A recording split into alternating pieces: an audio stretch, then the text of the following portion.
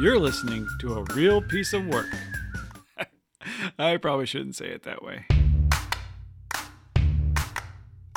You're listening to A Real Piece of Work, a jobs podcast for aspiring professionals, brought to you by WVIK, Quad Cities NPR, and Junior Achievement of the Heartland. Now here's your hosts, Matt and Joy.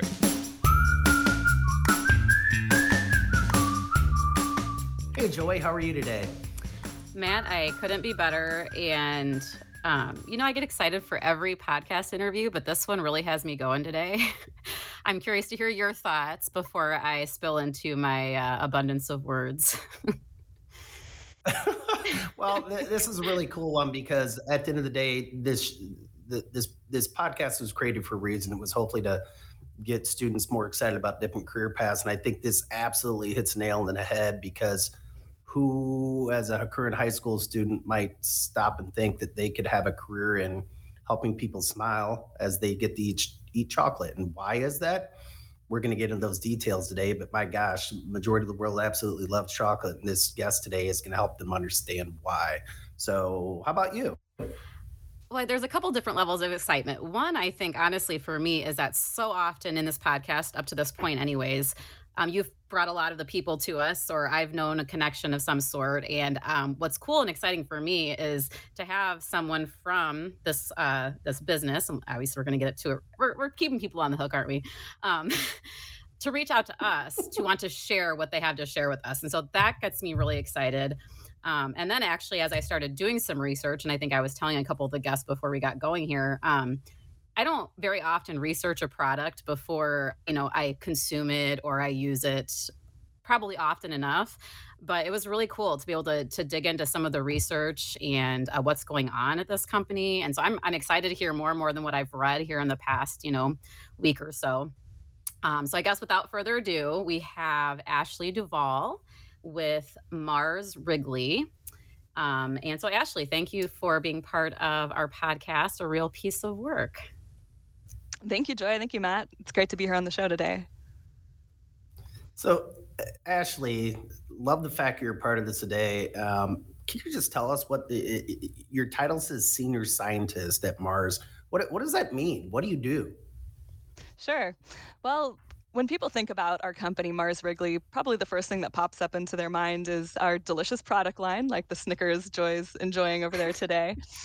And maybe one of the things that they're less aware of is the over 4 decades of research and commitment that the company has already put into ensuring that the cocoa that is required to make these products is sustainably sourced. And this continues on through work that we do today through our Cocoa for Generations strategy, which is a $1 billion commitment that started in 2018 to ensure that we have a sustainable supply chain of cocoa for years to come to benefit cocoa farmers as well as the 50 million people in the cocoa supply chain. So my role within the company is as a plant scientist, which is not what you typically go to as your first option for a candy company. But I'll explain why that comes into effect. So obviously, a lot of our products rely on cocoa, and this comes from the cacao tree. By the way, you might hear me referring to the cacao tree and cocoa, and I'll just distinguish here that we tend to talk about the cacao tree with the word cacao, which is the scientific name for it, and cocoa being the products that come from it. So cocoa butter, okay. Cocoa powder. Perfect. So many scientists in our company actually start their work with the cocoa bean and translating that little bean into those delicious products that we all enjoy so much.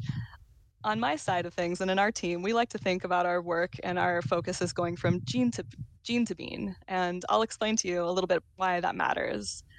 So in spite of being one of the top 10 traded commodities, cacao is actually an incredibly fragile crop. It produces only about 10% of its potential yield. And even though it's grown across the world in a zone known as the cacao belt, 20 degrees within the equator, it's faced with a number of different pests and diseases within that range that then decimate another 40% of that productivity. So these two facts, then coupled with the outlooks of climate change and forecasts in the regions of productivity, lead to extreme variability in weather patterns that can further disrupt the cocoa that we enjoy today. So the work that I do with our genetics and breeding team as a part of our larger cocoa science and technology group aims to tackle some of these challenges through the integrated fields of breeding, integrative pest management, and better agronomic practices or farming practices that can contribute to a thriving crop and support the farmers whose livelihood depends on it. My brain is spinning right now because I just the wealth of information you just provided to me is like over the top. Thank you for just for your knowledge and for your passion and what you I can hear it in your voice, the passion you have for it. Matt, I have a question, but before I get into mine, I'll let you. I guess my reaction to it, that initial download of the day to day, the initial knee jerk was, how'd you get into that? Yes, like, how'd you even get to where you're at? How'd you get in that seat? That's a great question. It was a kind of a meandering path, but always with a focus on plant sciences. I knew from a young age that I was passionate about plants and I wanted to study botany, but I didn't really know what that meant or what the career options would be for me in that field. And if you'd told me as a 16-year-old, let alone a 6-year-old, that I could, work on my two passions, chocolate and plants together, I think my head would have exploded. But, I went about studying plants through the kind of conventional ways. I went, did my undergraduate degree looking at botany and sustainable resources, always kind of working in tree-related fields. And then I took time off after my undergraduate. I worked for a little while, got to know different fields like urban forestry, went back for a master's to look at conservation and resource management and ethnobotany, and became really interested in the relationship between people and plants and how plants shape our culture, but then conversely, how people shape plants through processes like domestication. That's when I really fell in love with this concept of breeding, and that we can continue and do continue to shape the trajectories of our food crops, not only as something that we do, but it's really something that we have to do to keep up with the pace of the change that our crops are experiencing in the world today. And so again, I had kind of a work for a while and then a career change. I reached out to the team at Mars Wrigley, who was already doing really innovative research. I had heard that they had recently sequenced the cacao genome and released it to the community to increase research efforts and visibility around the orphan crop, and started my PhD in cacao. So kind of another career shift to focus on that. And I haven't looked back since. From now on, whenever I eat the Snickers bar, I'm just going to thank you for being passionate about what you're doing and for learning for what you did and knowing that that's the route you wanted to take. Wow. I usually am not dumbfounded for questions. I think I have so many I can't even go to the next right now. So Well, mentors, people that inspired you, was there someone that led you down the road of knowing that you wanted to do this, or gave you kind of the options, if you will? I've been fortunate to have a lot of great mentors throughout my career, and I think each of them brought me a different perspective. And for young people today that are looking into different careers, I think finding those opportunities to work with a mentor and really learn from people that have lived and experienced the field is so essential. So I would have to say definitely my advisors at every step of the journey, Dr. Pinedo Vasquez, Dr. Chaparro, and the passion and the knowledge that they shared with me. And then working at Mars with the talented team of motivated, passionate scientists there was really so different from any workplace environment that I had experienced. So I think coupling, the opportunities for mentorship and just kind of following those leads was really critical in the development of my career path. So Ashley, our target audience tends to be high school students, and we've actually got a junior achievement student by the name of Ben Berman, who was kind enough to share a question with us that I was hoping to share with you, hoping you could answer so Ben can learn a little bit more about your passion for what you do. So here we go. That's Ben Berman. I've got a question here for you. My name is Ben Berman. I'm an 8th grader at Pleasant Valley Junior High. And my question for you is, what first intrigued you about the breeding and genetics of cocoa? Hi, Ben. Great question. Happy to answer that one for you. I can remember looking at a figure in this book I was reading one day, and it was a map of the world, and it showed regions highlighted. So the areas of genetic diversity of cacao, highlighted in the Amazon and South America, the regions where cacao is in different conservation programs, and then the regions where cacao is consumed and processed and enjoyed. And this entire map was highlighted. And you could see that we have so many global interdependencies around this one really fragile crop. That happened around the same time that this tool, the genome, was released, which meant that we had an opportunity to really accelerate our understanding of cacao and make more progress in one lifetime than the previous generations had been able to achieve. And so the reason that I said I kind of went back to school at that point to get my PhD in genetics was so that I could understand these tools and how we can accelerate the process of helping a fragile crop like cacao that so much of the world loves and depends on. I mean, what's less controversial than chocolate? We can all get behind that. And figure out how to future-proof it by understanding it, how it responds to different situations, and make predictions about the future. I love that answer. I really do, and I'm sure Ben will love it too. Pivoting just a little bit. What's a day in the life? I mean, are you going to an office? What are you wearing to work? What's the environment of the office if you are going to one? What's a day look like for Ashley? I love that question so much because I think the thing I love and enjoy the most about my job is just how varied and diverse the day-to-day activities are. However, the common theme that kind of ties together all of these different activities that we pursue is this ultimate goal that our team is working every day to produce and distribute material to farmers that's going to be more climate resilient, more productive, and ensure that they can have thriving livelihoods and futures. So the activities that we do to kind of set that in motion are many of them are based in our plant sciences hub here in Davis, where I'm calling in from today. We maintain about 30,000 square feet of cacao greenhouses here on the UC Davis campus, which is a pretty incredible asset. We're able to study cacao, an Amazonian crop, right here in the Central Valley of California. Wow. Who would have thought?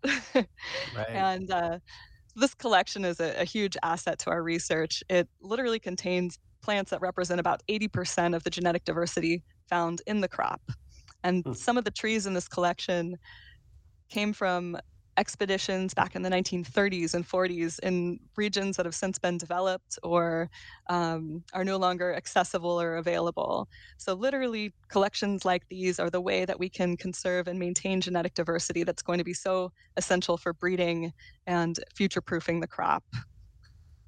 So in addition to our greenhouses, we have a molecular biology lab as well as special lab facilities where we're able to expose the plant to different pests and diseases that it might encounter, but in a very safe and controlled way. And so by having access to all of these different capabilities here, we kind of function as a living laboratory or a pilot plant for generating data and information about how we can use the genetic diversity in this crop to prepare it for different environments and to bring the right planting materials to the right places.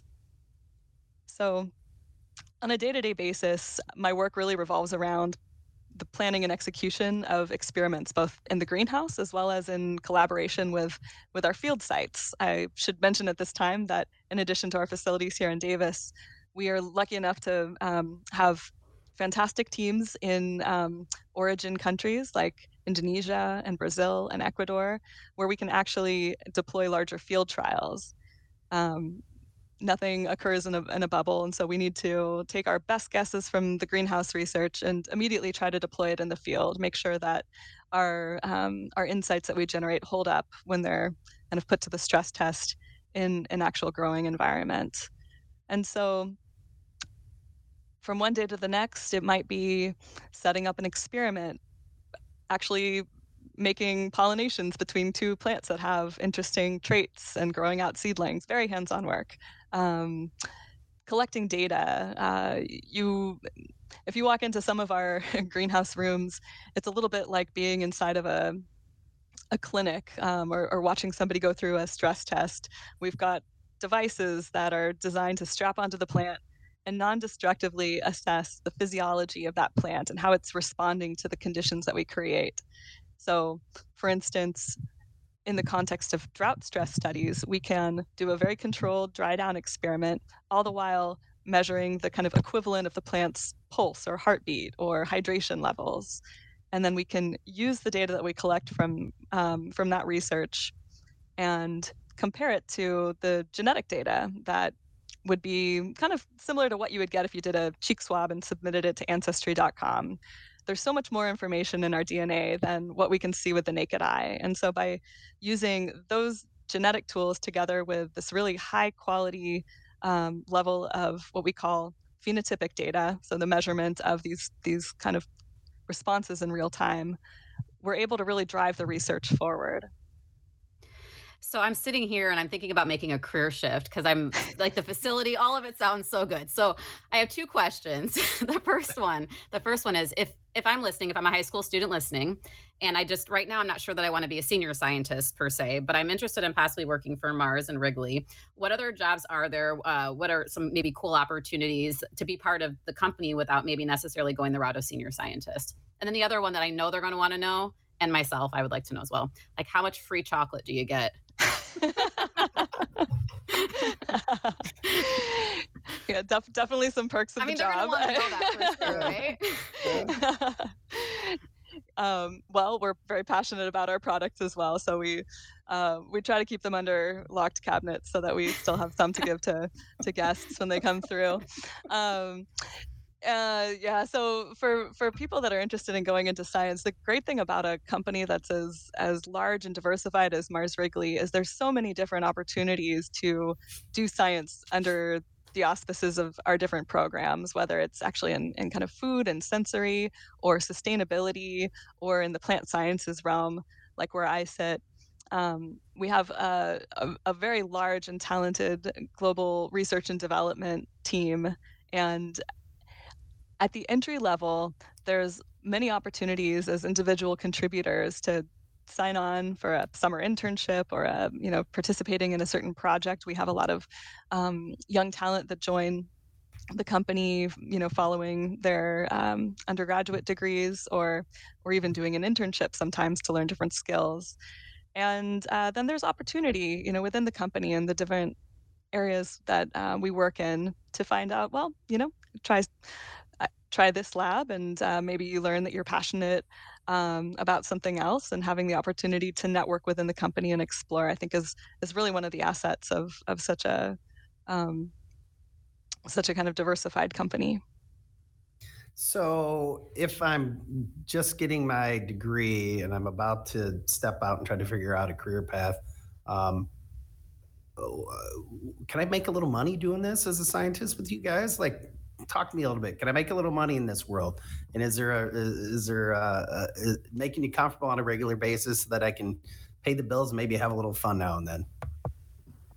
Absolutely. I think you need to be able to do what you love for a living. If you're not having fun while supporting yourself, then that's just a missed opportunity. And in science, I think there's a whole range of earning potentials for scientists in industry.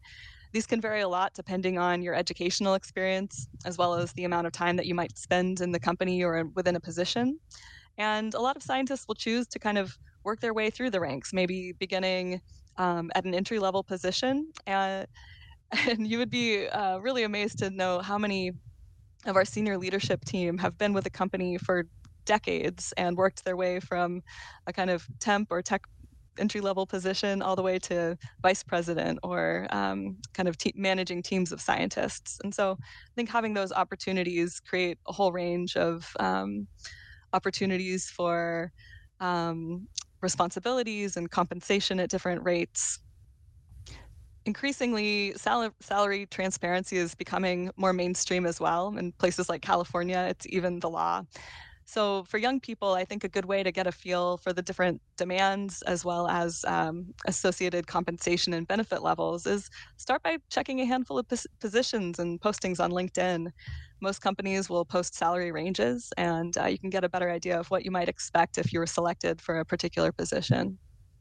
Joy, I'm kind of curious, any burning questions you have before we start to get to the point where we do our typical wrap-up question?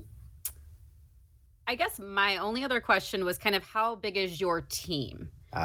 So how many other people do what you do, and how you, I don't know, because I'm curious whether you're working more by yourself or if they're more team-based type projects that you're working. Yeah, that's a great question. So within the company, we're actually a very small and specialized team. We all wear a lot of hats. I would say there's probably about 18 people in our immediate team here in the Davis office, and that is a range of associates, contractors, as well as graduate students who we take on as well. And but then it kind of snowballs out from there. So we have our genetics and breeding team and work closely with the other functions of integrative pest management and agronomy. And our teams for all of these sit not only in Davis, but in these field research sites in the different origins as well. And so on a day-to-day basis, I might be working in the office or in the greenhouses with between 5 or a dozen other individuals, but then on a weekly basis, I'll have touch points with colleagues from all around the world, dozens of them. And then our monthly meetings, there's hundreds of people on our cocoa science and technology calls or R&D. So, but Ashley, for maybe a student that isn't quite aware of how large Mars Wrigley is, how many as an organization, roughly how many across all the different job titles? Can you give us roughly what the number of employees are? Mars Wrigley is one of the segments within Mars Inc. And I believe that the company overall has over 100,000 employees all around the world. So it's a very large company. That's impressive. It's a big number.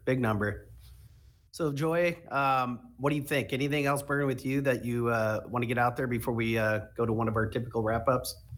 I say let's wrap her up so I can eat the rest of the Snickers bar. Well, Ashley, it absolutely has been a pleasure talking with you here, but we always like to ask a question of our guests. If you can turn the clock back a bit and look at 16-year-old Ashley, is there anything you would say to Ashley to stop doing, keep doing, or start doing to increase your chances of, post-high school success and happiness in your career path? I think I would tell her to just keep doing what you love. If you can eventually turn your passion into a career, then you'll spend every day of your life happy and learning and thriving. Careers meander often. Not every role is going to fit, but all of them are learning opportunities and kind of fit into the bigger picture. So don't sweat the small stuff. Have confidence that you're going in the right direction if you're enjoying what you're doing on a day-to-day basis. Love it. Well, Ashley, you've really been a real piece of work here today. I'm sure our podcast guests will love hearing what they heard today and hopefully open their eyes to, again, some different ways they can leverage science and bring it into a career path for something they absolutely love. So thank you very much. Thank you for your time, Ashley. Thank you all. I'm glad I could give you something else to chew on today. Well, Matt, I must say this is a very sweet episode since we're onto the puns. Curious what your afterthoughts or the big things that jumped out at you from this one. As always, there's the myriad of things that we take from these. The thing that I think is interesting, you and I are sitting in the Corn Belt, and Ashley referenced the Cacao Belt, and the fragility of the markets of where these products are actually produced. I remember sitting through a leadership program where we were talking about topsoil and how that impacts, in our case, corn production and the importance of it. It's like black gold. And Ashley and her team doing what they're doing, put smiles on her face to eat chocolate. But the careers and the lives that are impacted by the ability to continue to produce it, that's a big picture world issue. And so I just think it's fascinating that there's all these different career paths and that knowledge and the impact that Ashley and her team have on the world because of chocolate production. We consider chuckle a little bit about it, but it's real. And so I thought it was pretty cool to hear that and see a slightly different ag spin than what we are used to in this Corn Belt. How about you? I did that came across a couple times as Ashley was speaking as well.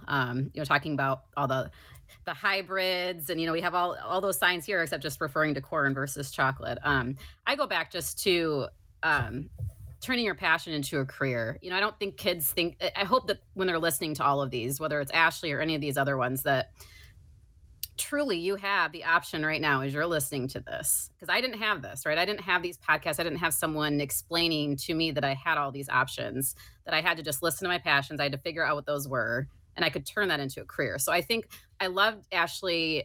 I loved hearing her talk because you could tell how much the knowledge behind it. Yes, absolutely. But just the passion behind it as well.